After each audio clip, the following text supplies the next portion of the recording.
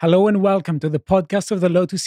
This is episode 708, and this is Monday, the 31st of July. I'm your host, Stelios, and I'm joined today by Dan. Hi, guys.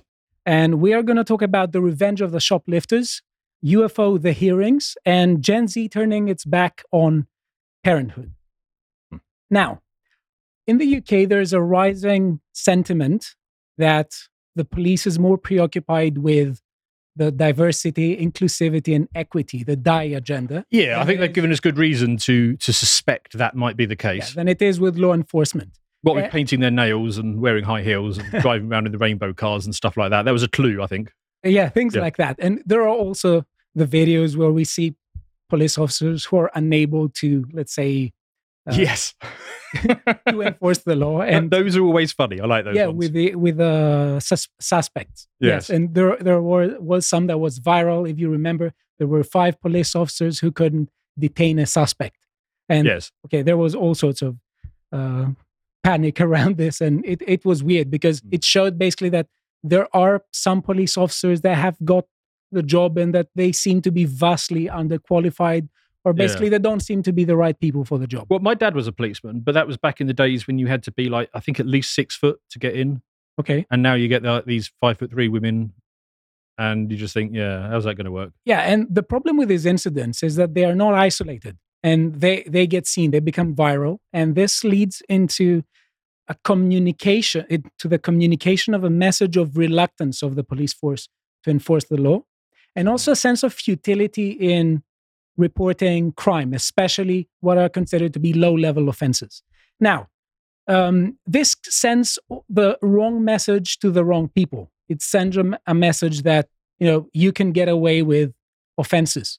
And it sends the wrong message to many vicious people. Now, speaking of vice and virtue, you can visit a website, Lotus, and you can basically subscribe. You can with £5 a month, and you can have access to all our premium content. And watch, for instance, the latest symposium that I did with Carl on Aristotle's Nicomachean and Ethics. Part 1. There will be a part 2 released this coming Thursday. Now, if you want to listen to Carl talking about vice and virtue, be sure to subscribe and watch our video. Now, back to our topic. According to Gov.uk, overall crime in the UK is decreasing. But there is an issue that this is very abstract. I mean, what do you mean by crime? What kinds of crime? And also, how do you measure this? Yeah, that's the thing I was going to say. That for me sounds very much like, who's doing the counting? Who's doing the classification of crime? Exactly. And let us see this website here, the Office for National Statistics. It says, crime in England and Wales, year ending March 2023. So it compares many years that end in March. Yep. Each year ends in March. So we have March 2019 to March 2020. And, and it goes on. So it says, main points. The latest figures from the Crime Survey for England and Wales, CSEW, for those interviewed in the year ending March 23, that means for the year March 2022 to March 2023, showed that compared with the year ending March 2020, pre-COVID pandemic, total crime decreased by 15%.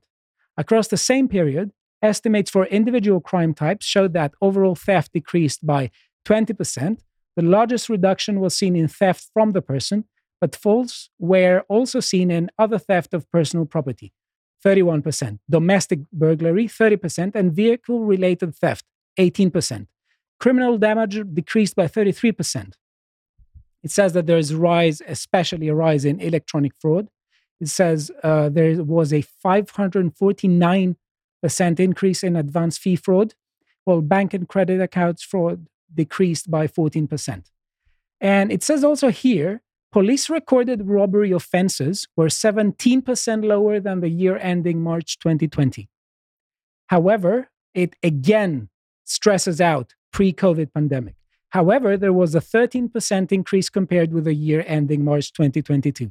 So what they're doing in this website, they're actually saying they're comparing data taken from the year March 2019 to March 2020.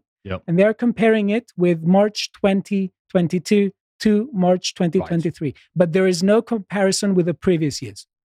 or they do say it, so they don't get.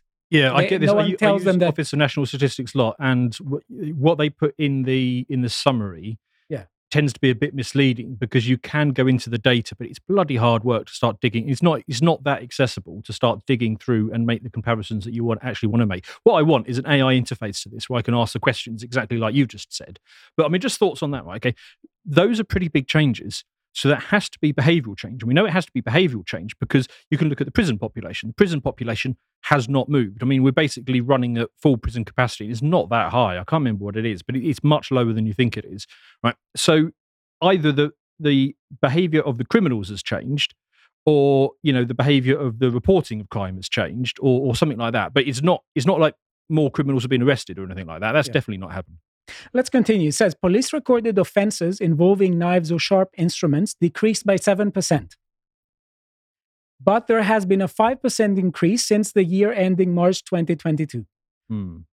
Also, it says, for instance, the number of offences involving firearms decreased by 2% compared with the year ending March 2020. But there was a 13% increase compared with the year ending March 2022. So the thing is that the whole report is structured in a way that it focuses on the comparison between 3 years ago and right now, but it doesn't show the trend. It doesn't focus on the trends with the previous years. They make some sparring remarks about it. By the way, this increased. Everything goes well. Crime has been reduced, but it's because at some point in the past it was a lot and now it's less, but it's worse than last year. And last year was worse than the previous year. No, actually, there's a rise. Sorry, let me revise the statement.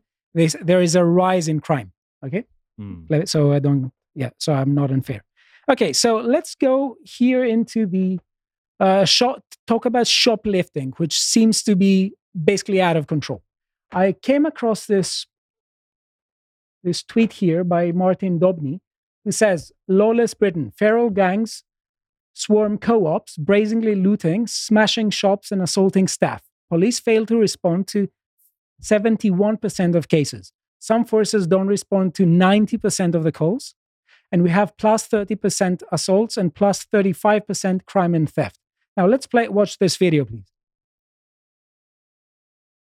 Now, we don't have an audio for this one, but it shows that co-op has reported a 35% increase in crime and antisocial behavior. So we see many people who are basically kicking and trying to forcefully enter into co-ops. And we have two security guards who basically desperately try to prevent them from walking into it. And we have people shoplifting and... Good God. Well, you really are a low-class criminal when you make co-op the target of your criminal activity. And it says that this week we had more than 1,000 incidents in co-op of shoplifting. And it says that in the last year, we have thousands and thousands of attempts to shoplift. We see here people who, again, forcefully enter behind the counter. They, collect the loot. And this seems to be, they are calling for an urgent change in police response. Yeah. Now, all of this, let's say, is contributing to a feeling of futility. Yeah. Because, why call the police? They're not going to do anything. I've got to say, around me, I don't think the staff would even notice if you shoplifted because there's nobody in them. There's like one staff member wandering around, but it's all electric tills. I mean, you could steal as much as you want and nobody would see it. Yeah. So let's, if you're more interested into seeing about the co-ops, we see co-op shops hit by almost 1,000 crime, shoplifting, and antisocial behavior incidents every day. Sorry, correct me. I said a week before, but it's every day. It says a freedom of information request by co-op show that police fail to respond in 71% of serious retail crimes reported. Right. Okay. Now, let's look at some of the data from statista.com. Okay. It is data about the number of shoplifting offenses in England and Wales from the year 2002 to 2003 to 2022 to 2023. Now, if you look here, you will see that this is our year now, and you will see a very huge increase in the last 2 years. Yep. So the COVID dip.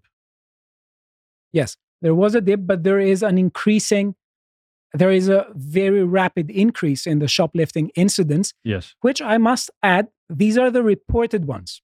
Yes. If we factor in this sense of this rising sentiment of it being futile to talk to a police that won't respond to at least 70% of the cases, we will see that basically the reality is much grimmer. So when does this go back to? It must be the early 2000s. And if you were to draw a line of best fit, I mean, you're getting a gentle upward curve. But I'm pretty sure vastly more cases, I mean, probably all cases would have been reported in the early 2000s. Yeah. And now I could imagine that a lot of it just simply doesn't get reported or even noticed for like the reasons I've said, the electronic checkouts and so on. Yes. And we see here that it sort of peaked in the years before the COVID pandemic and before the war, which suggests, it may suggest, I may be wrong, but it may suggest that it's not just an issue of cost of living crisis. Oh, yeah, right. Are you going to get more into that? Because No, I've got definite thoughts on the cost of living stuff, right? By all means. So, I mean, there is this debate. What is the principal driver of crime? Is it poverty or is it demographics, to put it like that? Well, you can look at the Great Depression, so the 1930s. Very homogeneous group dynamics. A period of intense poverty for at least 10 years. No increase in crime. Yeah, crime rates stayed the same. So poverty rapidly. So that debunks the whole argument that that poverty drives crime. Clearly, that's not the case. Then you can look at other Western demographics, and you can see at all income scales, the propensity towards criminal activity remains largely consistent.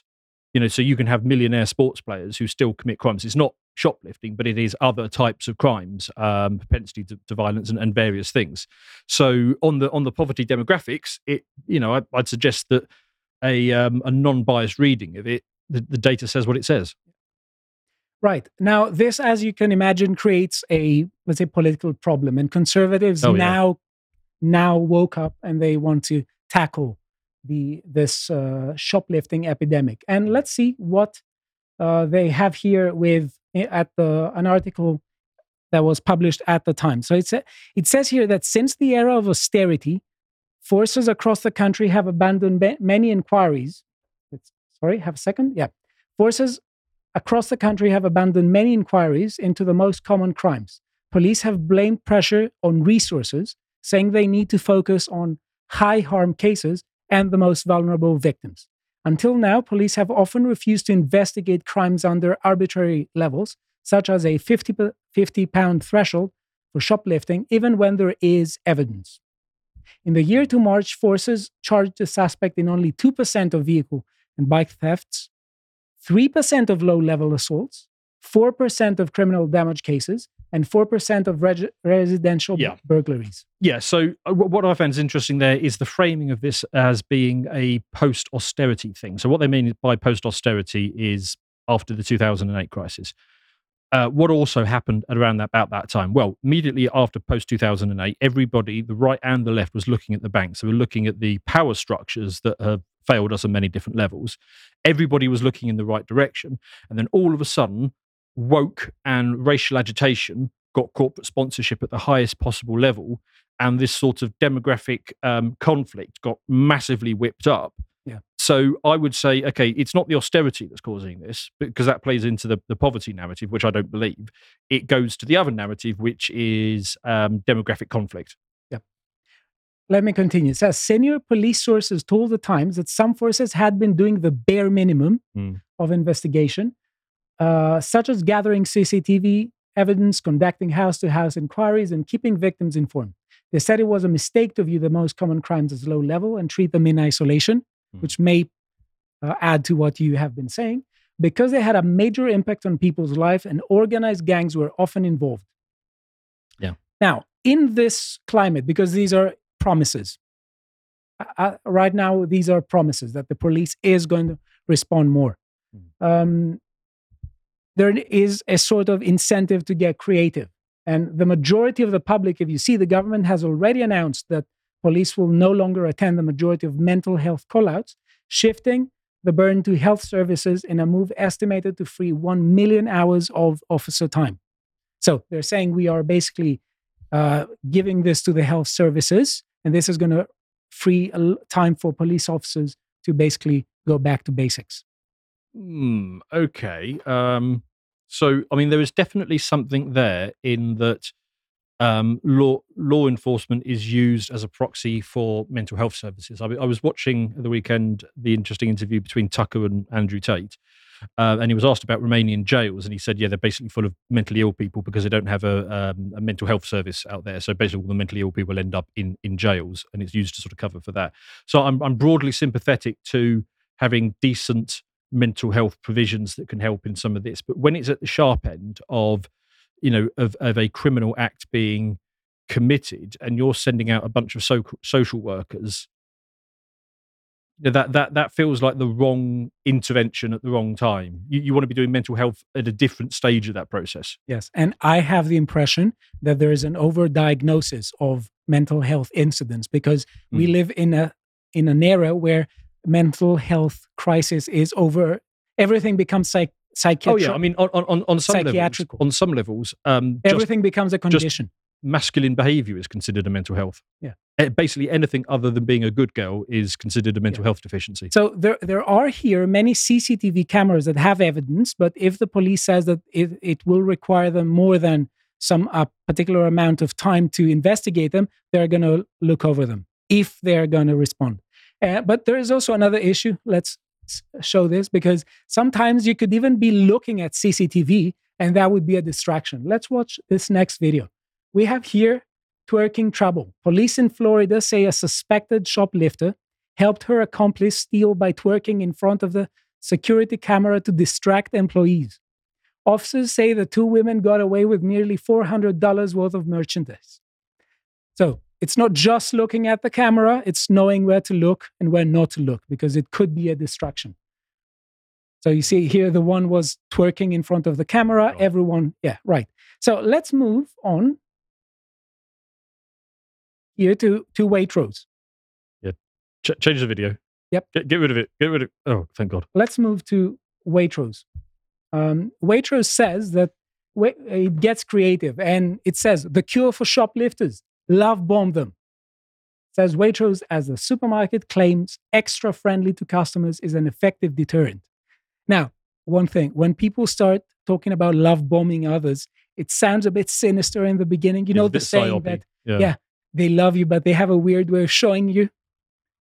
Apparently, Waitrose doesn't have a weird way of showing it. And it says, Waitrose claims being extra friendly to customers could prevent shoplifting. It comes amid a sharp rise in theft at £1 billion a year amid cost of living crisis. Now, tell us in the comments whether you think that will work. I think it won't. I think they've just got a sharp PR person. I think somebody reached out from the Mail Online to Waitrose and said, what's your strategy for shoplifting? And it occurred to them that they could get a piece in the papers about what a nice shop they are. What a friendly shop. Right, Let's watch the next video, please. Not more twerking, is it? People don't go to work in a supermarket to be abused or assaulted. Likewise, we don't go shopping only to see some unscrupulous thief running out with bottles of whiskey that they don't want to pay for. We're looking at shoplifting, and much of the growth in shoplifting is being put down to the cost of living. So one would assume that there are adults over 18s who are shoplifting to help their children. Is it not unfair to only penalise and target the teens who are shoplifting and not the grown-ups? Kindly show me the proof that it's driven by the cost of living crisis. That's what the boss of John Lewis said. Because I know, well, where's his research? I'd like to read that, please. Her research. Thank you very much. I stand corrected. A lot of the shoplifting that I see is just greed, thieving, I don't stealing. think so. Absolutely. No. So they can take it down a pub and flog it to their There mates. are people stealing baby food, stealing formula, nappies. They're not doing that to flog it. They're doing it because they're desperate. They're doing it because they have no choice in the matter, because they can't afford to buy these things. But not everybody's doing it to get alcohol, are they? There's a high percentage of professional thieving going on out there. And are we saying those are just the cost of teenagers? living Because they're not, though. They're more likely to be the adults, aren't they? If we find out that most shoplifters are female, are we going to start banning all females from the shop? Where do we start? Where do we draw the line? If we start with the teenagers, where do we then say, OK, actually we find that a certain race is more likely to steal, or a certain she's based, isn't she? Sexuality? Do we start saying that they can't go to the shop? I'm not in the slightest bit concerned in who's doing the thieving. I want the thieving tackled by security staff, by the police, by the Crown prosecution system, so that people get in front of courts and are suitably punished. You're a former police officer. Yes. Why aren't the police tackling shoplifting? Who's changed the priorities? Many moons ago, the police stupidly themselves made it public that they wouldn't deal with shoplifting less than £200. That, of course, created a criminals charter. And unfortunately, retailers and members of the public are paying the price for it because so much is disappearing, which is not paid for. The retailers up the prices and us, the straight runners, go and have to pay more money. I must say, I don't understand why you said she was based. Well, she was basically just saying, if you ban these people from the shops, the problem goes away. Actually, the other person, the ex-police officer, was saying that you need to make something. I don't think he was in favor of that policy, but I think she was trying to apply pressure. Yeah, she was trying to apply extra pressure to say so that she would say so that she would pressure him to conform into the woke agenda. So what are you saying there? What are you saying? What if some people of a particular group started doing this? Would you say that they shouldn't go into it? So I don't think she was saying anything. She was, instead of viewing the issue, she immediately ideologized it. Yeah, and I must say, I used to live in a vibrant area of London, and there was the closest place to get a sandwich next to the office was a Boots. I used to go in there and see shoplifting all the time. Yeah. And it was never from the food section. It was always basically stealing makeup and stuff like that. Yeah. This narrative about poverty it just doesn't work. I want you to have a look at the next clip, which is basically the whole narrative par excellence here. It's advocated by some people, and I want your reaction to it. What we have to ask ourselves is, what is a bigger injustice in our society? Is it the fact that millions of people in a very wealthy country can't afford to feed themselves properly anymore? Or is it the fact that people are nicking fruit and fibre? Well, Claire, do you think it's wrong for shops to put the tags on? I do, actually. I think it's really wrong. And it's wrong on so many levels. These companies are multinational companies, right? They've got the money. And I'm not advocating at all any form of shoplifting because it's a criminal offence and it's wrong. It's morally wrong, right? But if you can't put tags on, then it makes it easier. No, these are basic, fundamental shopping items that everyone. What about corner needs. shops? No, that's even worse because that's someone's livelihood. They don't. Well, exactly. They don't That's the money. point. But what if a corner shop puts the tags on? No, but I don't think anyone should put the tags on. We all agree we don't want shoplifting, so let's abolish the underlying causes. Why shouldn't a corner shop put the tags on? Because that's a big part of that person's income. We should abolish the underlying cause of shoplifting. And I think is he being accidentally based again? Tags on things, it highlights. I'm here to be I'm here to be nicked. Harry, what do you think? Tags on nappies we've heard about. Well, nappies, blocks of cheese, things slip into the pocket. So no, you just bloody punish people. Yeah, but the funniest thing here is when she says, don't put security tagging because it screams, I'm here to be nicked. To shoplifters, everything does. Okay. So, yeah. Okay. And one other thing though, because many people don't notice it because it's in the context of, the left is always the sensitive one. Now, they're talking about multinationals that, they can afford it, as this person said.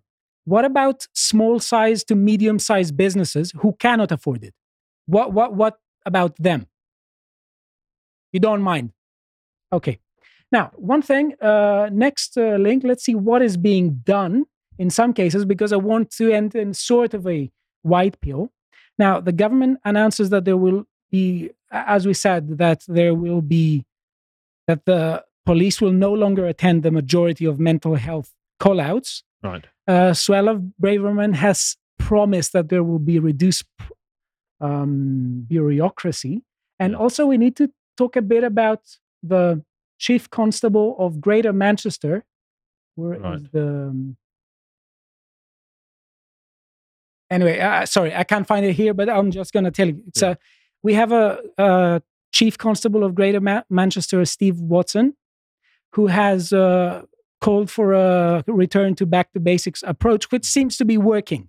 And it has a 38% increase in charges for burglary, 22% increase for robbery, and 53% increase for vehicle theft. So there are things to be done. So I like fundamentally the way that he's approaching this, because that is the opposite to the Statistica thing. The Statistica thing is saying of the crimes recorded in the database, these have gone down. Don't care, because I can see prison numbers aren't going up. What he's saying is the charges for burglary are going up. Yes. That tells me that the police are doing something. It's not just the number crunchers. And this is the main difference between between the left and others, the way they view things. Yeah, this is a specific policy that is meant to tackle a specific problem. So if you see before Owen Jones and the other person, they were constantly talking about, well, it's all about restructuring society completely. It's all about justice. It is, but they have a really weird view of justice. But what they're doing is that they are shifting focus from something that should be the judges at the judge's discretion to the shop owners and the police officers, because they constantly have this argument, well, okay, what would you do if, for instance, you were completely destitute? You would go and steal and whatever. They put this line of argument. That's up to the judges to decide. It's not up to the shop owner or the police officers. So that's it. I think that there's a shoplifting epidemic and it needs urgent tackling. Now, one thing to say, because I heard that recently soon you're going to be going on vacation. Yes, plan to. Will you go to a sunny place or not? Hopefully. So because there's a shoplifting epidemic, I would strongly incentivize you to buy sun protection.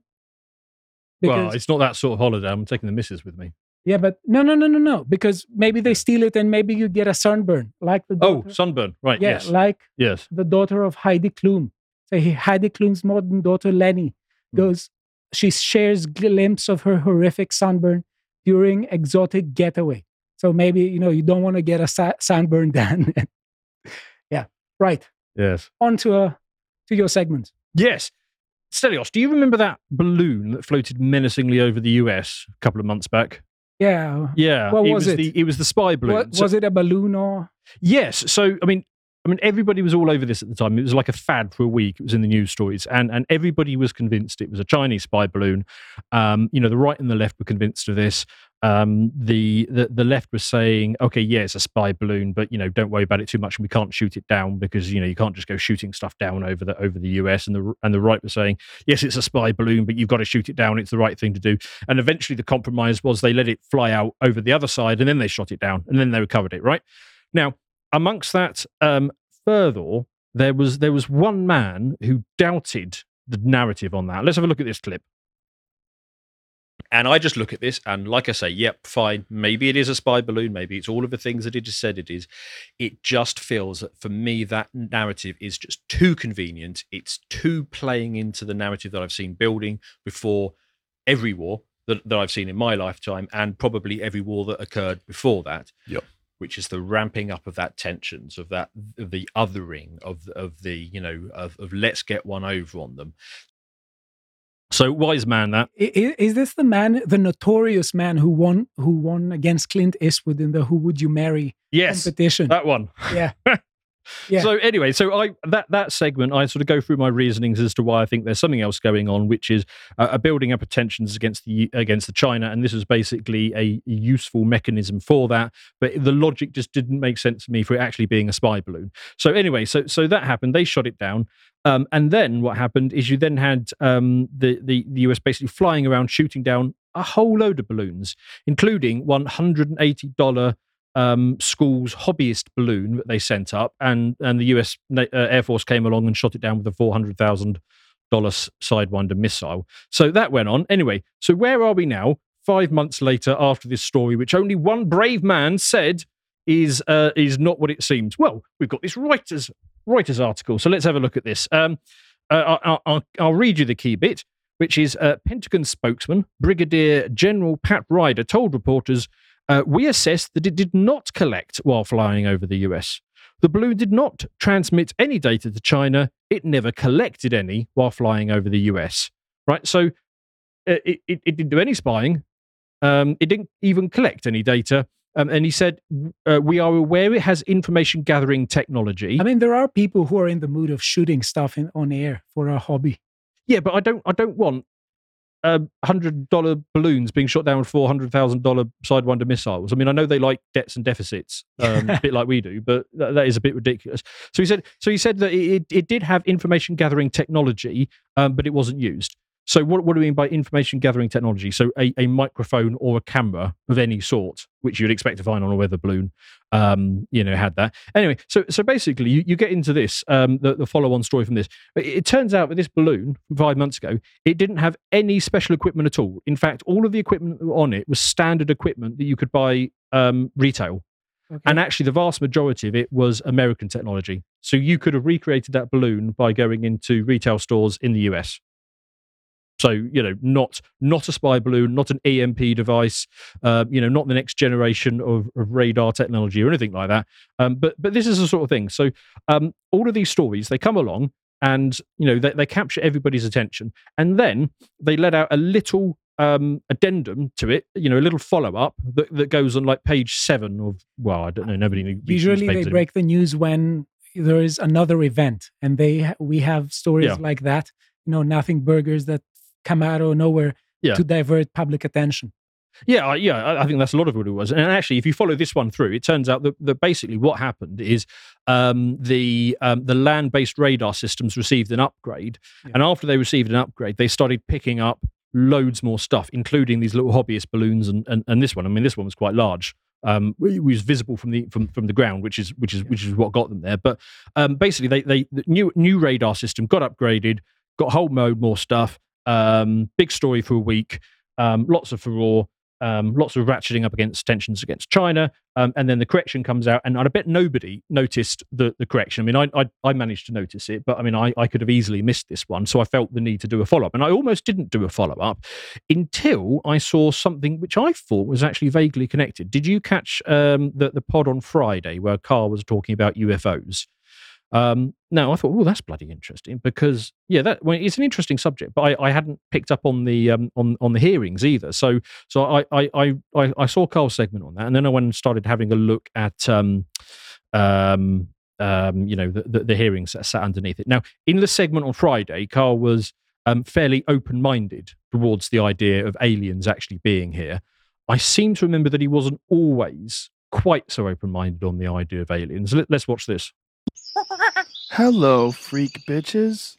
There was a WikiLeaks that was just released today about NASA knowing about aliens. Really? Yes! Bollocks. Basically quick outrage from that. So that was a Joe Rogan thing between Carl and Rogan, I think back in 2017. And that was really when things started to get ramped up. There was a New York Times article that came out then, which was like pushing this stuff. And basically it's been really interesting since then because there's been a constant drip of stuff coming out of the US government saying, oh, maybe aliens, maybe you might want to check this out. And they kind of leak it out in this sort of... Give us a bit of homework. Yeah, it's like, we're not saying anything, but, maybe aliens. Right. Anyway, so this is a typical example. This is a more recent thing. This is a NASA briefing on UFO sightings.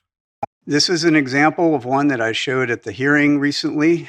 This is a spherical orb, metallic, in the Middle East, 2022, by an MQ-9. I will come back to the sensor question that David raised here in a moment. This is a typical example of the thing that we see most of. We see these all over the world, and we see these in making very interesting apparent maneuvers. This one in particular, however, I would point out, demonstrated no enigmatic technical capabilities and was no threat to airborne safety. So, I mean, this is one example. This is a NASA briefing, but I mean, the Navy has been releasing a whole load of footage of stuff like this. Where they show you these like fast-moving orb type things going around. I've seen some counter perspective that says actually the fast-moving stuff is a little bit suspicious because basically if you have a fast-moving aircraft monitoring something that's actually moving reasonably slowly, but the fast-moving thing is looking down on it, and then the thing is sufficiently high. Basically, the optical effect as you go past is that that the thing is moving very fast over the land, but actually it could be moving quite slowly. Okay. But anyway, but there is definitely a feeling that the US establishment wants us to be discussing the possibility of aliens. Thus, this meme, which I just thought was, yes, yeah. I just if you are listening to this and you get the opportunity to take a look at the podcast, there was a beautiful meme there. I won't spoil it for you. Right. Anyway, so unidentified flying objects doesn't have to be aliens. Oh yes, it means we haven't identified it yet. Oh yes, but there was So I agree, but there was a lot of hinting. Yes. That's exactly what it is. Okay. Because so it was identified then. Well, no, it's not. But it's an unknown to the public flying object. Yes. And actually, this is one of the things that I was going to mention it, but I'll mention it now. A lot of it comes back to the same issue as we talked about before with the weather balloon thing. It's an upgrade to the radar sensor. So the upgrade to the radar sensor got that balloon that we had in April, but the military guys got their upgrade in the early 2000s. Okay. Right, and then when they did that, they started picking up a whole load of more stuff, these little blips, which were probably again balloons, most of them. And when they got this big data set of unidentified stuff, they were able to identify about half of it. Yep. And the half that they did identify were balloons. Mm-hmm. So maybe the other half is like, all aliens. It's Zargon coming to spend a weekend in Vegas or whatever it is. But anyway, so the UFO hearings that Carl alluded to on Friday. So these guys came up. So this David Fravor, the Ryan Graves, and the David Grush chap. So I spent the weekend skimming through on 2x speed as much of this as I could to sort of get a feeling for what's going on. So let's dig a little bit. Let's start with that David Fravor guy. So that was one of the original Tic Tac viewing footage that came out. So he was a Navy pilot. And basically in 2004, he says that he had an encounter with an alien craft that lasted about 5 minutes. What was the nature of his contact? Because there are people who write books about their encounters of fourth kind, and they're weird. So basically what he was saying is there was a disturbance in the water that looked like it could be a submarine or something like that, but there's something going on under the water. And then this Tic Tac thing came out and sort of flew around a bit and spiraled around a bit. And there's some footage that has been released of this stuff. And the problem is that when you look at the footage, it's completely unremarkable because it's like, what the hell am I looking at here?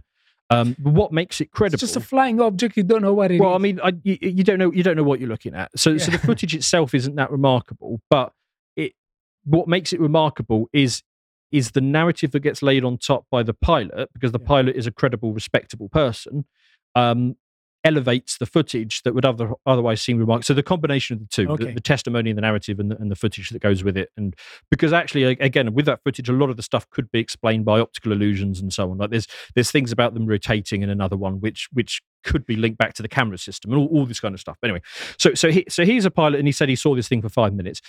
His wingman, who was actually a wing lady, Alex and Dietrich, you don't want to be sexist with. No, so wing person, whatever we describe them as, but wing officer. Yes, perhaps that. So she's poured scorn on the idea that it was a 5-minute encounter, which you described. That would have been a lifetime in observational terms. It was more like 10 seconds at most. But actually, I found her interesting as well because she's spoken to some reporters. She didn't come onto this thing, but she has spoken to reporters. And what she describes is that when they got back to the Nimitz and said we've seen this unexplainable thing, basically the senior officers just weren't interested. They didn't think it was important.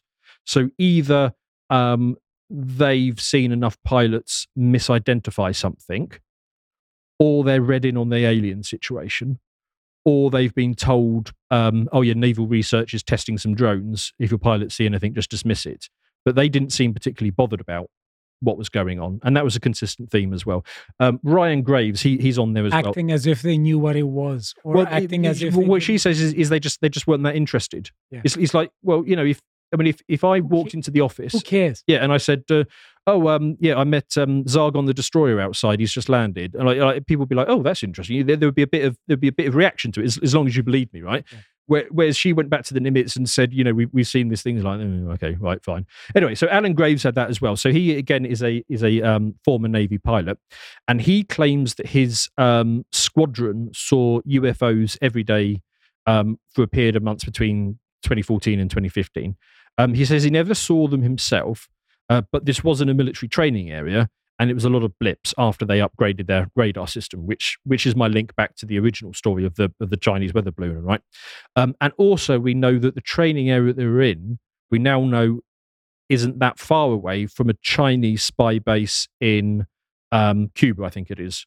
Okay. So again, what were they? Were they balloons or something like that? Because a lot of them were just blips on the radar, but they didn't see. Too many balloons. Is it like It or something? What? From the horror movie with the balloons, Pennywise. Oh yeah, too many balloons. Yeah, I don't think it's those sort of balloons. I don't think it's like the red ones. I think it's something else. I think they're like silvery metallic type things, or whatever. But anyway, and he relates the story of basically I can't remember if this was his story or one of his or somebody that he worked with, but basically two airplanes flying along, and a balloon type thing with like a cube inside. Basically whiz past between the two planes at incredibly close range, right? And again, he went back to the I can't remember if he was the Nimitz or something else. Or he might have been Theodore Roosevelt. Shit, whatever. Anyway, so he goes back there and just starts describing this to more senior pilots, because he would have been quite a young man at the time. He would have been a fairly young pilot. And apparently the senior pilots looked at the footage for about 5 seconds and then just shrugged and walked off.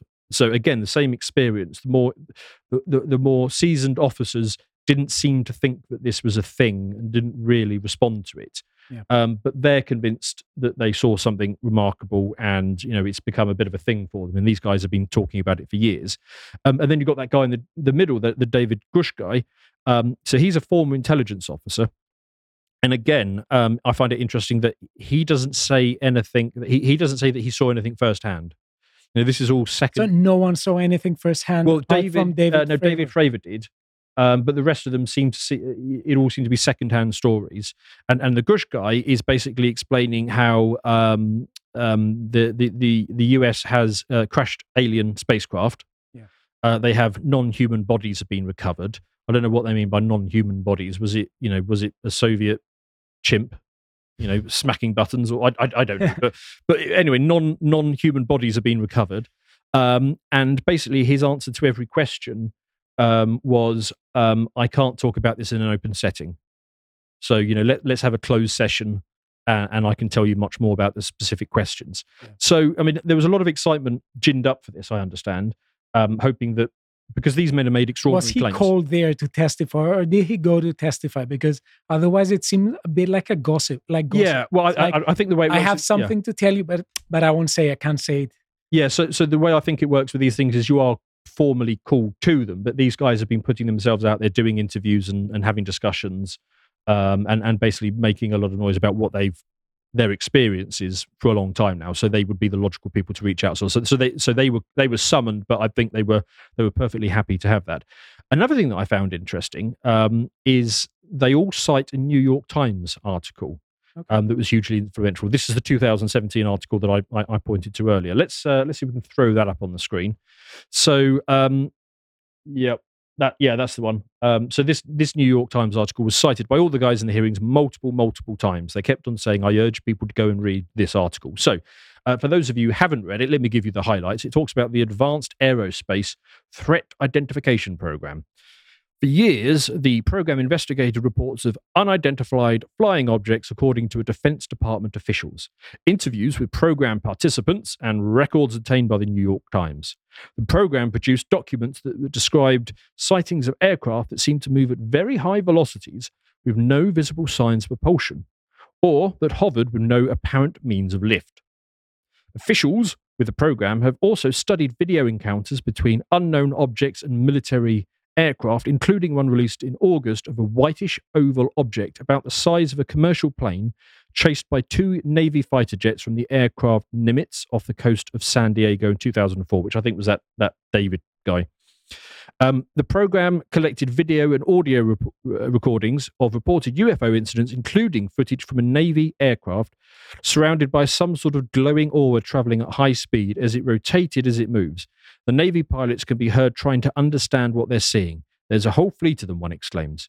A 2009 Pentagon briefing summary of the program, prepared by its director at the time, asserted that what was considered scientific fiction is now science fact, and that the United States is incapable of defending itself against some of these technologies discovered. Well, yeah, I mean, my obvious reaction to that is going to be that the United States doesn't know how to do defense anyway. It only ever does attack, and it lost against the Taliban, who are wearing sandals. So space aliens with access to 4-dimensional physics, I would say stand a pretty good chance. I've actually done a Brokenomics on this alien stuff not too long ago. So that's going to be my plug. Yeah. So Brokenomics aliens. Basically, I go into there into my reasoning on what I think is happening, and I sort of break it down sort of, maths wise as to what I think is going on, because, basically my pitch in that one is that I think there were definitely alien civilizations out there. Okay. Right. And my logic for that is because the universe is a massively big place. And I use a sort of a trick to try and explain how many stars there are. But imagine, Elon Musk, right? He's got $150 billion. Yeah. Right. Imagine every dollar was a star, right? That's still nowhere near to the amount of stars in the universe. There's way more than 150 billion stars in the universe, right? What if you took... because the visible universe isn't the entire universe. Yes, yeah, that's a big part of it. So what if you took every human on Earth and you made them all as rich as Elon Musk, and each dollar was a star? Would you now have the amount of stars in the universe? No, nowhere close. Okay, what about if you add in all the mammals? Nope. What if you add in all the fish? Nope. What if you add in all the all the birds? No, still nowhere. So if you took every single individual, and I'm not talking about species, I'm talking about every single individual fish, bird, mammal, human, and gave them all 150 billion, and each dollar represented a star, you are still nowhere near to the amount of stars in the universe. In fact, you have to add on insects, because there are thought to be 10 quadrillion insects on the Earth. But if you add those on, and you make each individual insect as rich as Elon Musk, and each dollar represents a star, right, finally, you're up to the amount of stars in the universe. So it is a phenomenal amount of stars out there in the universe. Right? And like you say, and it's even debatable, we know how big the universe is because of the observable compared to the whole thing, right? So basically, through sheer weight of numbers, I find it almost inconceivable that there aren't other sophisticated alien civilizations out there. The problem is like they're very far away. Yeah. And speed of light is a big limiting factor. So then I turn it around and say, okay, well, how likely is it that they've come here? Right. And the argument there goes, right, why would they even look at us in the first place? For resources. So I don't even agree with that bit, right? But I'm thinking about what would have alerted them to us being here, because the thing that a lot of the alien people agree is that these things started showing up after the nuclear missile tests, nuclear weapons went off, and that makes sense because that is a pretty clear signal that radiates out into space that somebody is doing something interesting on that planet. But the problem is, right, is that propagates out at the speed of light. Right, and then they'd have to come back here at the speed of light. So let's say that they were able to come back at 90% of the speed of light. Let me just be I know contrarian. You're going to go to the transdimensional travel stuff. Yeah, it could be. Yeah. I mean, let me finish my thought. It's only from our... Sorry. Yeah, but I'll finish my thought now. But the thing is, even if you say, okay, they had instantaneous travel here, right, the sphere of knowing about us, because this information propagates out at the speed of light, right? So you can basically then say, okay, well, that's the sphere around our planet because the bombs went off, whatever they were, like 60 years ago or something like that, or 70 years ago. So it has to be within a 70 light year radius, but they would have been alerted to the fact that we're here. And when you calculate the number of stars in that system, and then you run it through the Drake equation, you need to dial the Drake equation all the way to the top. And if there are civilizations living that close to us in that radius, then the number of civilizations in just our galaxy alone is vast. I mean, millions and millions and millions of them, which maybe. But then I come on to... I'm not saying that there are not. I think also that chances are that there is, life out there. I don't know the form it takes, but you never know how advanced it is. That's the issue. Maybe it's from our current physics that we know that that nothing is faster than light, but you don't know if they have more advanced physics and other stuff. And in that case, as you said before, we are in a more precarious situation. Yes. So I think we definitely need to colonize stars. Yeah, because if there is at the event that Earth is being attacked, we need to have other planets. I think if we're being attacked by something that understands how to cross interstellar distances, we don't have remotest of a chance. It would be like the USS Nimitz going up against an anthill in your garden.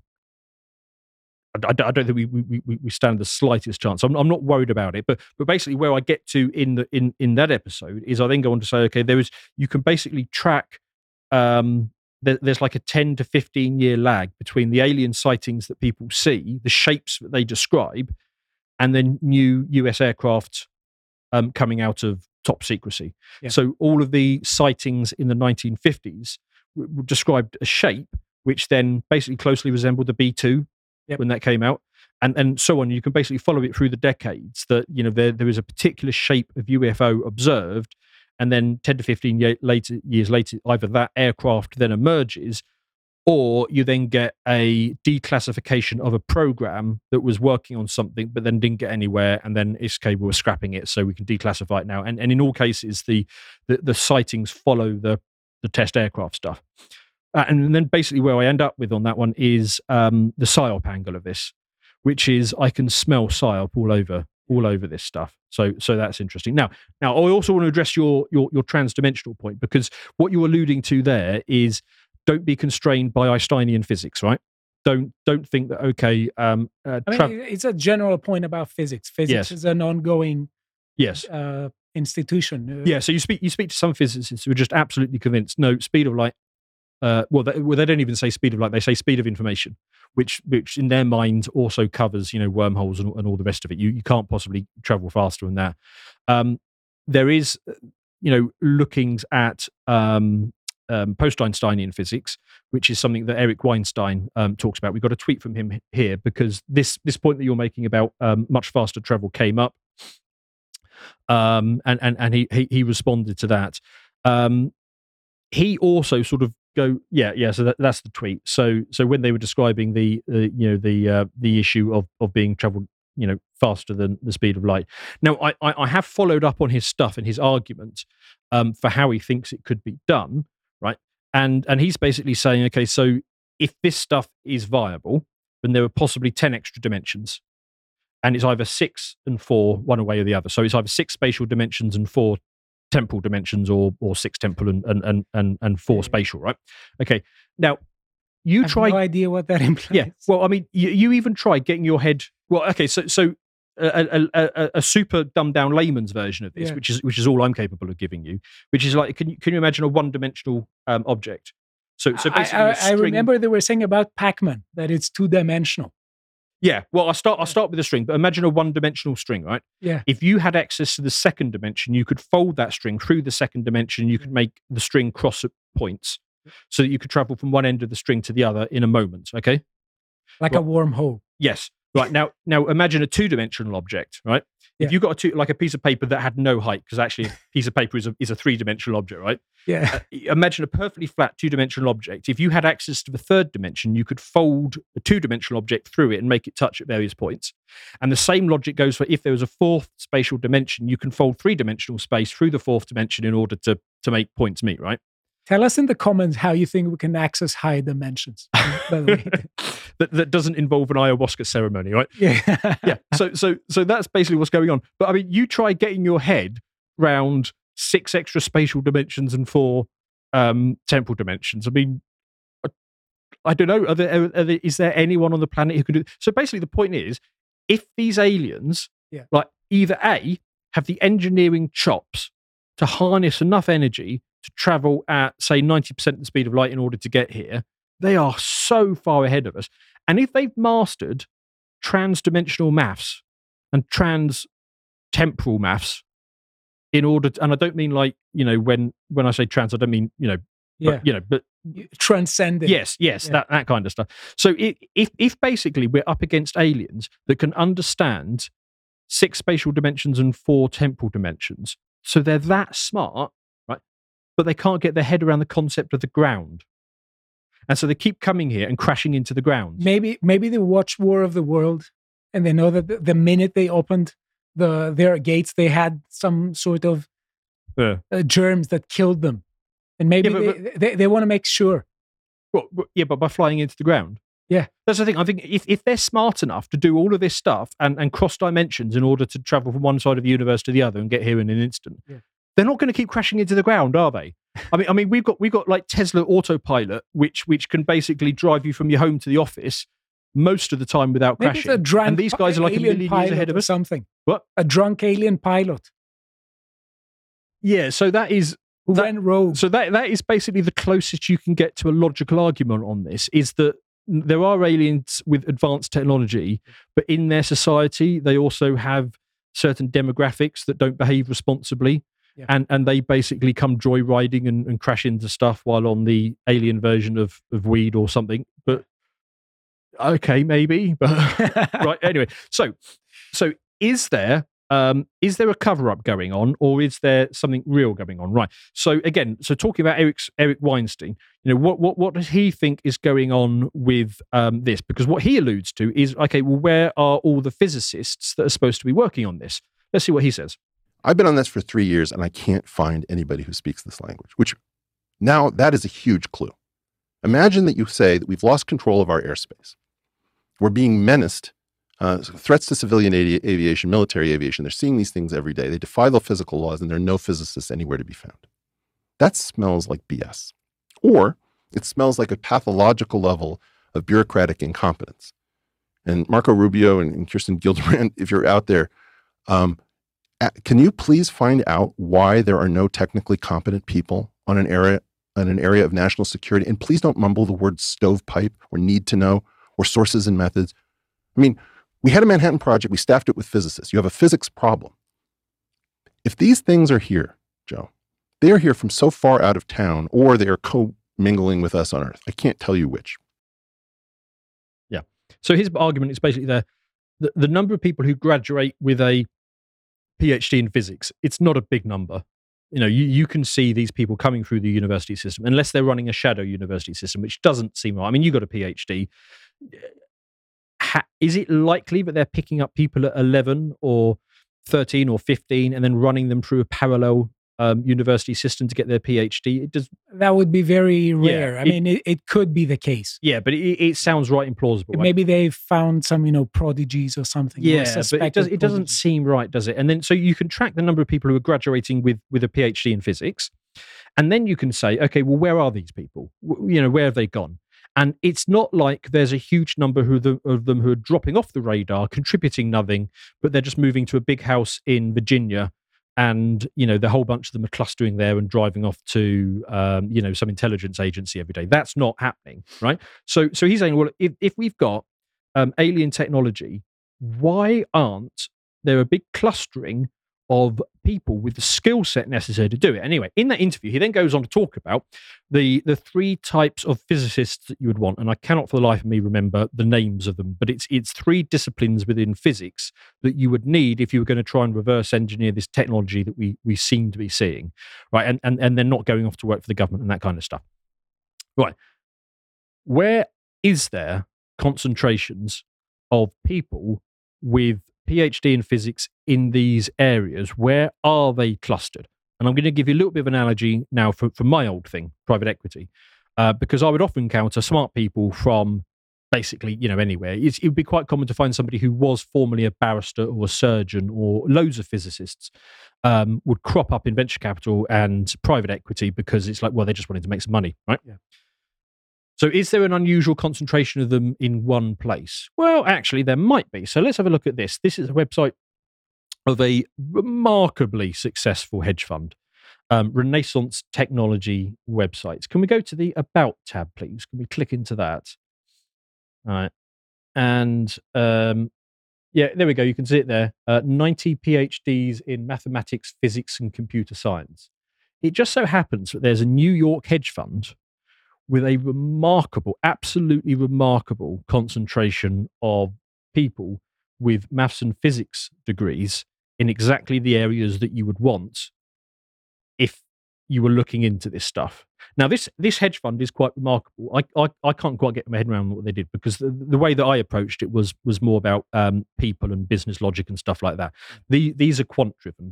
So these are guys who basically sort of, just do numbers. This is going to happen, and nobody can follow what the bloody hell they've said.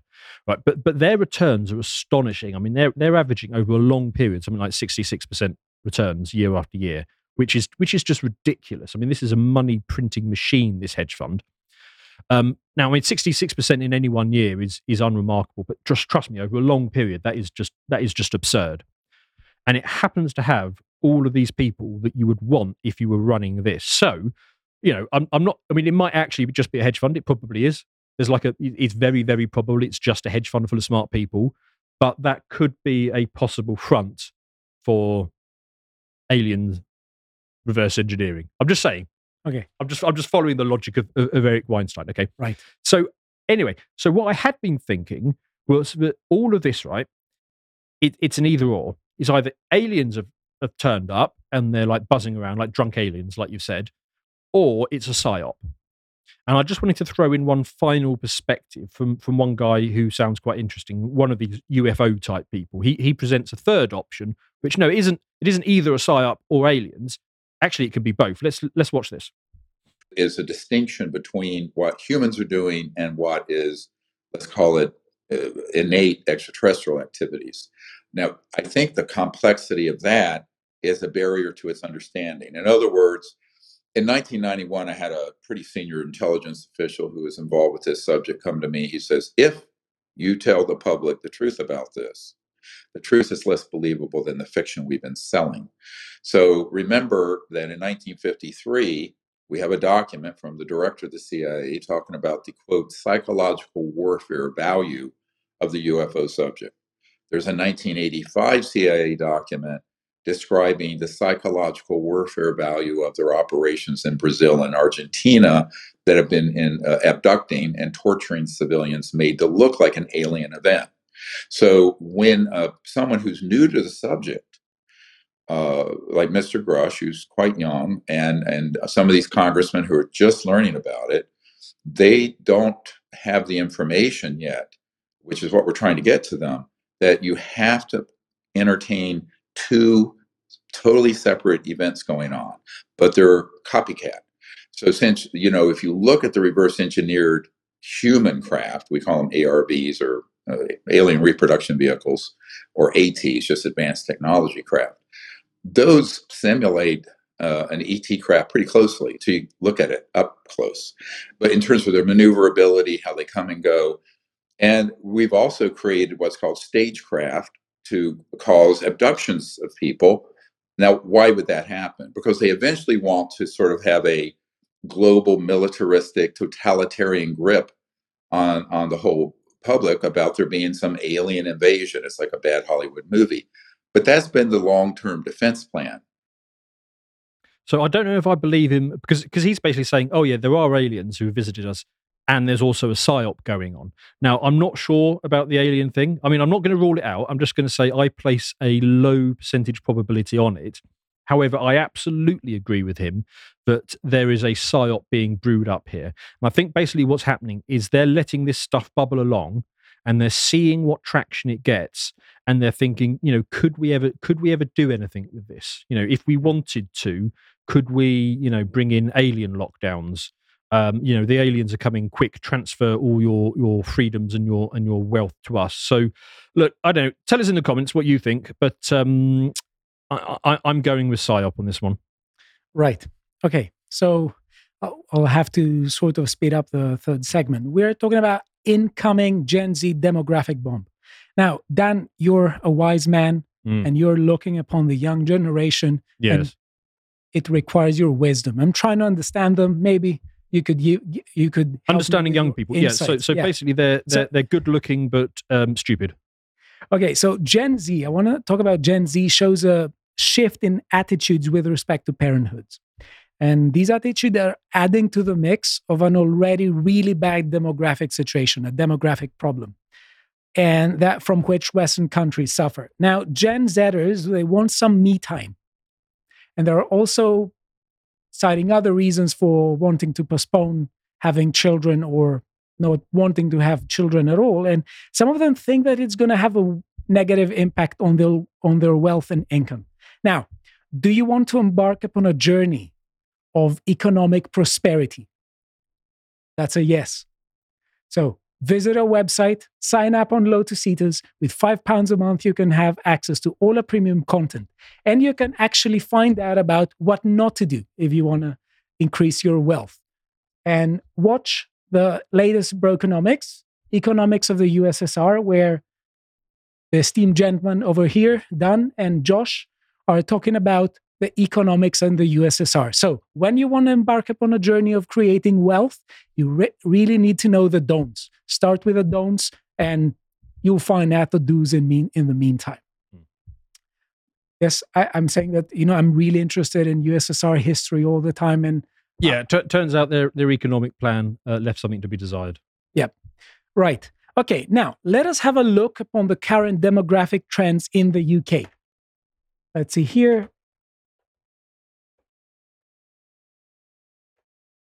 I mean, demographics have been trending down quite alarmingly for some time, haven't they? Yes. Okay.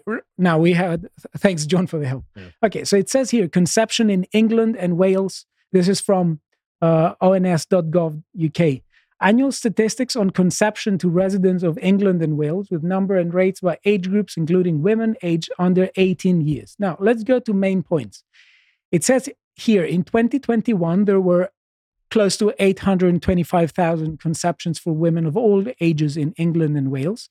This is the first increase in the last 6 years. So in the previous 6 years, there was a downwards trend. Now they're saying it increases, but let's see. First of all, that's transphobic, because as we well know, it's not just women who can conceive. Yeah, okay. Women aged 30 to 34 years had the highest number and conception rate for the 5th year in a row, and the lowest percentage of conceptions leading to abortion. So there's a shift, because I remember from previous generations, many women were giving birth into the 25 to 30 or even 20 to 25, at least in their 20s. But now there's a shift to the early 30s. Yeah, because they can't afford a house. Yes. So it says the conception rate for women aged under 18 years in England and Wales has more than halved since 2011, when it was 30.9 conceptions per 1,000 women of the same age. In 2021, it was 13.2 per 1,000 women of the same age. Now, let me say that's a good thing, because it says women aged under 18. Yes. Yep. Okay. Right. It says here in London, there is a decrease by 20.9% in birth rates since 2011. And it says the latest... Across the board? Or we're not just talking about under 18s, are we? Of all the English regions and Wales, London has seen the biggest fall in conception rates over the last decade. Wow. That's big. Yeah. The latest data suggests that for the first time since records began, women outside of marriage or civil partnership have a higher conception rate than those within marriage or civil partnership. Well, hang on. Say that again. So more babies. Say that again. I dare you. I double dare you, Stelios. More children are being conceived out of marriage than in now. Yes. Oh, we are fallen, aren't we? That's. I'm just saying what I read here from Gov UK. Right. We have statistician comment here. He also says this. He shares Dan's. How should this? Not enthusiasm. It's a negative. It's disdain, I think. Disdain. Yeah. That's what I was going for. Interestingly, our data show a high conception rate among women who were not married or in a civil partnership. Right. So it seems that lately, people are, and the family is under attack. Yes. So let us go and look at UK fertility rates. Okay. Because you may hear this and say that, there was an increase since last year, but the truth is we need to bring the bigger picture in mind. Now, these are data from the total fertility rate in the UK from 1961 to 2021. So if you could see, it reaches sort of peak in somewhere like 19 in the mid 1960s, and then it plummets. That's the baby boom. What you just showed. Yeah, and then it plummets. Yes. Now to one of the lowest. Now it's around 1.53. Yeah, and basically all of the economic problems we've got now is because there's loads and loads of boomers, and they promise themselves loads of things in retirement, and now there aren't enough kids coming up. And actually, just to interpret this graph a bit, people aren't so used to doing the number stuff. Basically, if you can get a spike like that on the left-hand side of the graph, then that's fine, as long as you then keep the rest of the line above a minimum of 2, because that gives you a replacement rate. So that when you're designing social programs, such as we're going to give ourselves loads of pensions and NHS provisions and all that kind of stuff, you need the line to be above 2 in a pay-as-you-go system.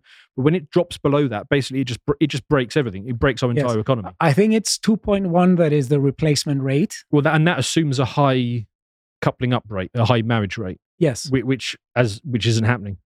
It isn't, but the replacement rate for the population to stay the same needs to be 2.1. Yeah, and least, yeah. 2 is not good enough, but it's 1.53. Now let's go to Europe and have a look at the trend, because this is a really interesting conversation. The demographic problem has all sorts of aspects, and unfortunately, some people treat it only as an economic problem. I personally think that it isn't just an economic problem. But so basically, only Faroe Islands and Monaco are maintaining their population levels. Yeah, so European average is 1.5. Yeah.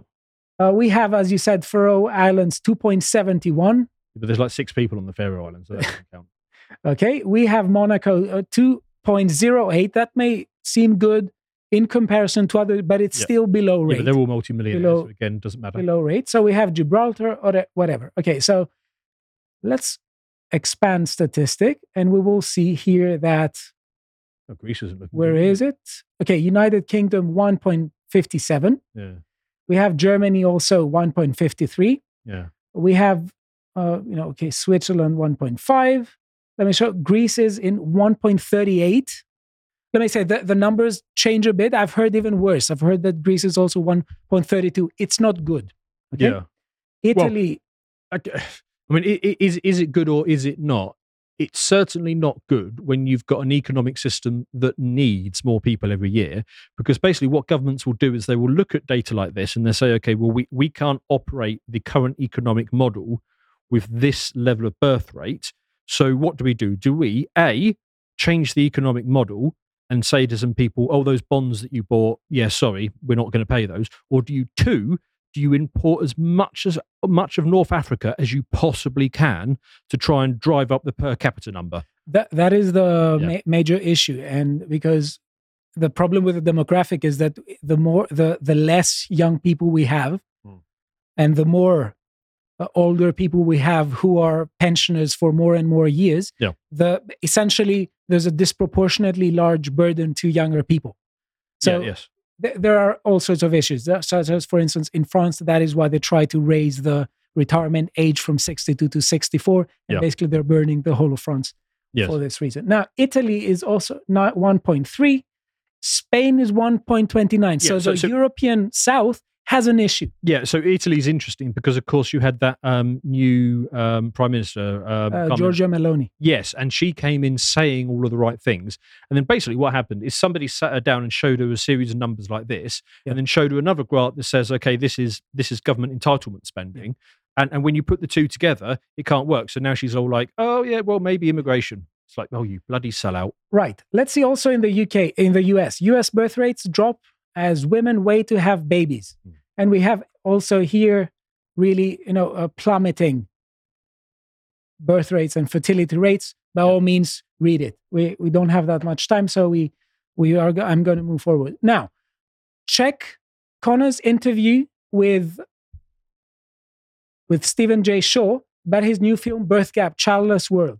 And the Kamen demographic collapse. I must say that this is a brilliant interview. By all means, check it out. I haven't seen that one yet. I'm going to check that out. That sounds interesting. Yeah, this is a brilliant interview.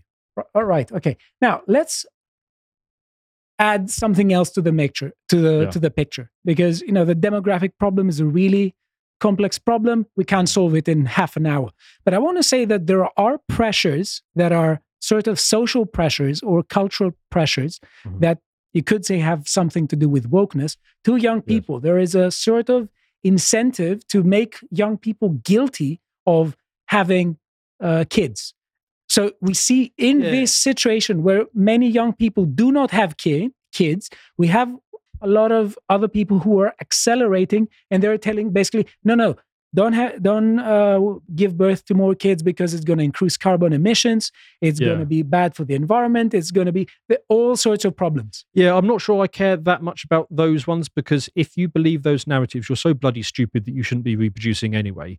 But there are plenty of younger people who should be having kids, who absolutely should be having large families because they're good role models, but they can't because they can't afford a house. Right. So I think we're going to skip this video. We're going to go to the next one. I want us to have a look at this person who gives various reasons as to why some people should not have kids. And now, obviously, I think some people should not have kids. Okay? Some people should not have kids, but I don't think that's the majority. But the reasons he gives, he doesn't say that people shouldn't have kids, but he gives several reasons that I think have to speak a lot to Gen Z. Okay. And I want us to listen to what he has to say. Sure. And talk about it and evaluate. Let's watch the first clip. So in today's video, we are going to be talking about 10 reasons why I decided to live a child-free life. Now, this is a video I've been wanting to make for a long time for a number of reasons. Number one, I want to let other child-free people know you're not alone. There's a lot of us out there who've decided not to procreate. Okay? Number two, for people who might be trying to decide if they want to have kids or not, I'm going to give you 10 reasons why you shouldn't have them. Do what you want with those. And finally, for people who already have kids, these are some reasons to put them up for adoption. I'm joking. You had the fun making them babies. Now you got to raise them. Let's jump right into it. Reason number one, why I'm living a child-free life and don't want to have kids is because they're expensive. They are expensive. All the people I know who got kids is always complaining about being broke because of the kids. Kids are expensive. And it's not like you only have to pay out money for 3-4 years. It's like 18 years. And then some. Even when they grown, they want money. It's just, it starts out with diapers and Pampers and it's school clothes, and then it's the dentist, and then it's soccer jerseys, and it just keeps going and going and going and going. It never seems to stop. I work hard for my money. Especially times like now when I'm physically in hotel rooms, scrubbing toilets, making beds. I'll work too hard for that money to give it to some kid. No. So kids are expensive. How can I put this? I think there are a lot of men like him who are not raising children. Yeah. Yes, and maybe if they feel that way, they shouldn't be raising children. Yes. But the question is, what is the message that is sent across? And I think that basically this echoes some feelings. It's not that this person obviously is causing people to think this way, but there are many people who think this way. They say, no, I'm going to forego parenthood because it's going to be a problem to my let's say wealth. So that's one issue that I want to stress. The atomistic drive, which is saying everybody needs to be a good consumer, and the highest ideal in life is the spending of money. Yes. So that's an issue because we have, let's say, a sort of infantilization of young people, and who seem to become very cynic about it, and they view the notion of the family as something completely foreign to them, and as something that is basically going to, instead of it being a source of main value for their lives, they look upon it and say that, no, this is going to cost. Well, that's because that is the message that is constantly pushed in entertainment media, which is the family, well, especially the father, is defunct. Yeah, but there's an issue that, you want money, you want to build wealth. What for? So there's a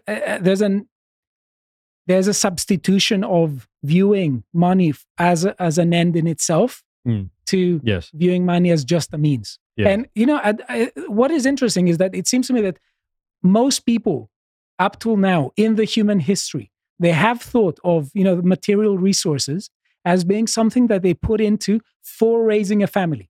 So raising a family was seen as a major pillar of value for people's lives, and they work there Well, and also ass more off broadly in order to raise these families. Yeah, also more broadly on the resource point, there is a strong school of thought out there on the left that we are about to run out of resources on the planet, and that the world is already overpopulated. I mean, resources, it's just not an issue. They just don't understand the economics of it, and the left has been pushing this since the mid 1800s. Right. Let's go and watch the next clip, please. Reason number 2, I've decided to live a child-free life. It's a lifelong obligation. I don't do well with responsibility. Okay. Anybody who knows me knows that. I like a very carefree, low drama, low obligation life. To bring into my life a lifelong obligation, I just know I wouldn't do well with that. Even if I would if I ever had a child, I would do what I had to do. You know what I mean? I would not be a deadbeat dad. I would take on that obligation, but I would be crying on the inside. Probably the outside. I just don't do well lifelong obligations. I'm definitely not gonna bring one into my life that can't go away, that I can't quit. Moving on. Reason number 3. Third reason I don't have kids, and this goes along with the second one, it's just added stress. It is added stress. Another thing I hear from parents is that you constantly worry that your child is okay. They go to school, you worry somebody's going to shoot up the school. You know what I mean? They go, wherever they go, these days, you got to worry about something happening. My stress levels are right, you know what I mean, where they need to be. They're good now. And I do things like meditate. I'm always out in nature, try to hold those stress levels down. I'm not going to bring a child into this world and raise it way up here. I don't know if I could deal with that. And let's be honest, if I had a child and something did happen to them, I'm not strong enough to deal with that. Okay, so one of the points he made there was that responsibility and stress. Yeah, if he was raising children, he'd be crying on the inside. How does he think he's going to feel 30 years from now, sat on his porch, alone? Nobody ever rings him up. Nobody ever gets in touch. And across the road, he can see the other guy with his 7 grandchildren playing with him. You know, not good. But the point is that I think people should be incentivized and should be, in a sense, socially pressured. Of course, I don't talk about initiation of force. That's against my principle. But I think that it's not okay, morally speaking, to tell people, well, okay, you don't like responsibility, then don't assume it. It's like infantilizing them. Just say, okay, you're not good enough, you don't have it, just stay there. If you do something that requires responsibility to be taken, you should take it. Yeah. Yes. But yes, and also the stress element. That's an outcome of value. If you have value in your life and you find value in your life, you do have the stress that this value is not going to be recognized the way you want it to be, or that it's not going to be realized in the way that you want it to be in the world. I think so having value and anxiety, they go together, but it makes life meaningful. Yeah, but the taking on responsibility is a part of maturity. And I think what's happening here is the normal societal functions that would move you up the responsibility ladder and basically turn you into an adult are absent here. And so this guy's a 35, 40-year-old child, effectively. Right. Now, let's move into our next article, and we will end with this. So the young put off having children by global fears. Okay, I'm still trying to find out with a mouse. Okay, it says only half of Gen Z and millennials planned to start a family as finances and global anxieties put them off having children, a survey found. Research by one poll among 1,000 people aged 18 to 34 who had not begun a family found that 1 in 4 had ruled out having a baby completely. Now, let's see here. That's the most interesting bit here. It says child-free future. The most common reasons deterring 18 to 34-year-olds from having children. 49% is more time to focus on myself. Financial issues is 47%. Watch Brokeonomics. Fears about the state of the world is 38%. Concern about the impact on the environment is 35%. Prioritizing career, 28%. Existing health issues, 22%. Now, if you want to find out a bit more, I read a brilliant article by Freya India here on Unheard. Why doesn't Gen Z want children? By all means, if you're interested into it, just give it a read. Right. Should we go to video comments? Yes, let's do that. Excellent. I'm not saying I've done this, but if you just take them, nobody knows. You bag thief. Well, they're sat there. The bags at the No supermarket one cares. are free. I'm Yeah, not. seriously. Like, you think the lady there working on minimum wage cares if you take the 5 pence back? Steal from Oh yeah, you should steal the plastic bags. Yeah, I think it's like the one type of theft I'm involved in.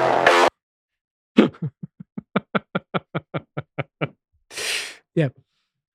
So I just had a minor quibble with Stelios' take on being pro-progress, and I know his co-hosts have already kind of made the observation, but my problem is that progress is very much subjective based on the person who is deciding what it is.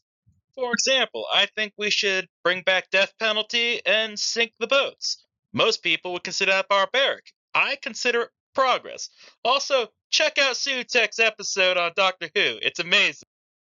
Right. Just let me say one thing. I think that this leads to moral relativism, and I am not a moral relativist. I also think that there's a distinction between our conception of progress and actual progress, which I think is objective, and we're trying to portray. We could be wrong. You could be right. I could be right, or wrong, vice versa. But I disprove global warming, and I think I can do this within 30 seconds. So I drew this picture of the Earth, and one of the things I wanted to show you is this. And I believe one of the reasons why the planet is heating up is not because of carbon emissions. No, I believe that the reason why it's heating up, particularly in the north, is because the Earth is turning around. And it does this every 500 years. And there's historical evidence of this. Whilst it's doing that, the planet will remain on its axis. And this gives us the time of day. So that won't change. Right.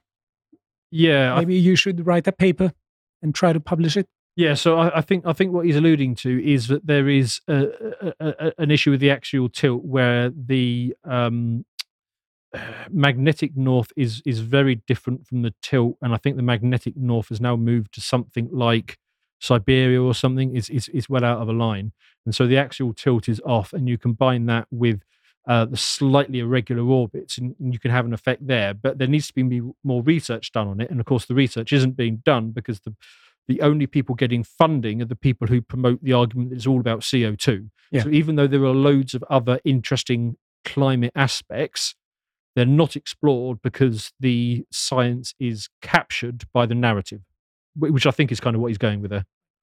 We have another video from, I believe. This California news is pretty serious. An illegal Chinese-run biolab was found and raided by the CDC and other health agencies in the unassuming town of Reedley, California. They found samples of COVID, malaria, HIV, STDs, and more. They found vials of blood, tissue, and bodily fluids, but also thousands of unlabeled vials. There were 1,000 bioengineered mice that one lab worker said were meant to be easily infected by COVID. Too much to cover in 30 seconds, so please read more for yourselves. Yeah, actually, I think I better do that. That is... Right, let's go to our written comments. Now, for the first segment, Le French is single, ladies.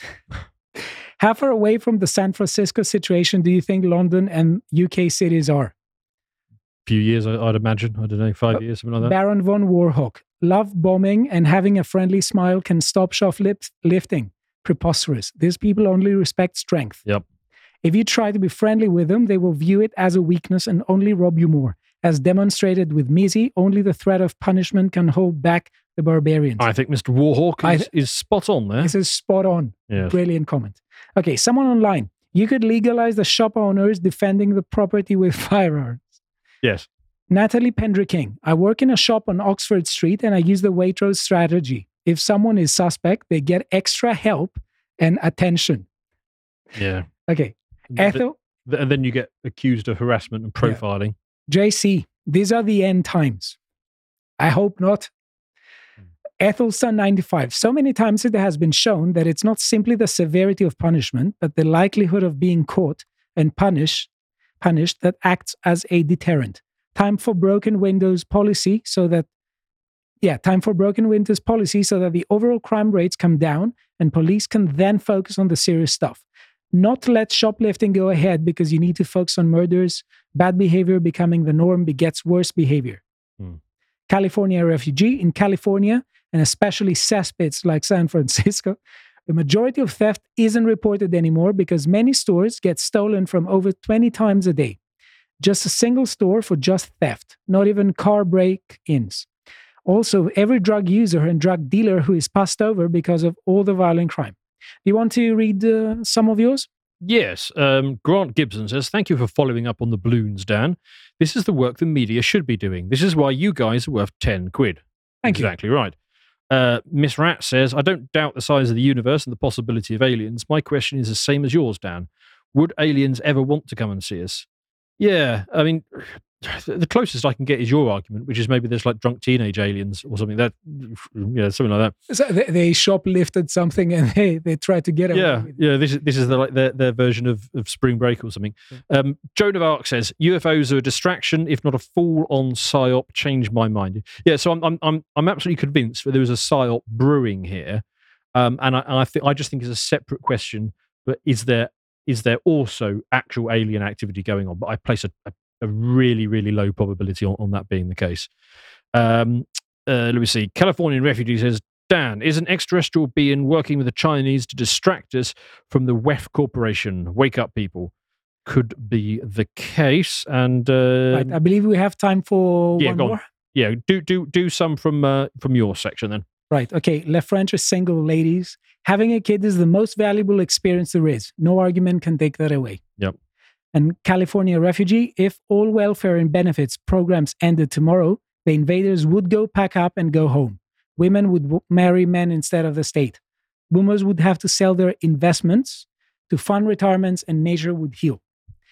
Right. Pretty base, this Californian refugee. Right. So our time's up. I had lots of fun today. I hope you did as well. Thanks, Dan, for your contribution. And see you tomorrow.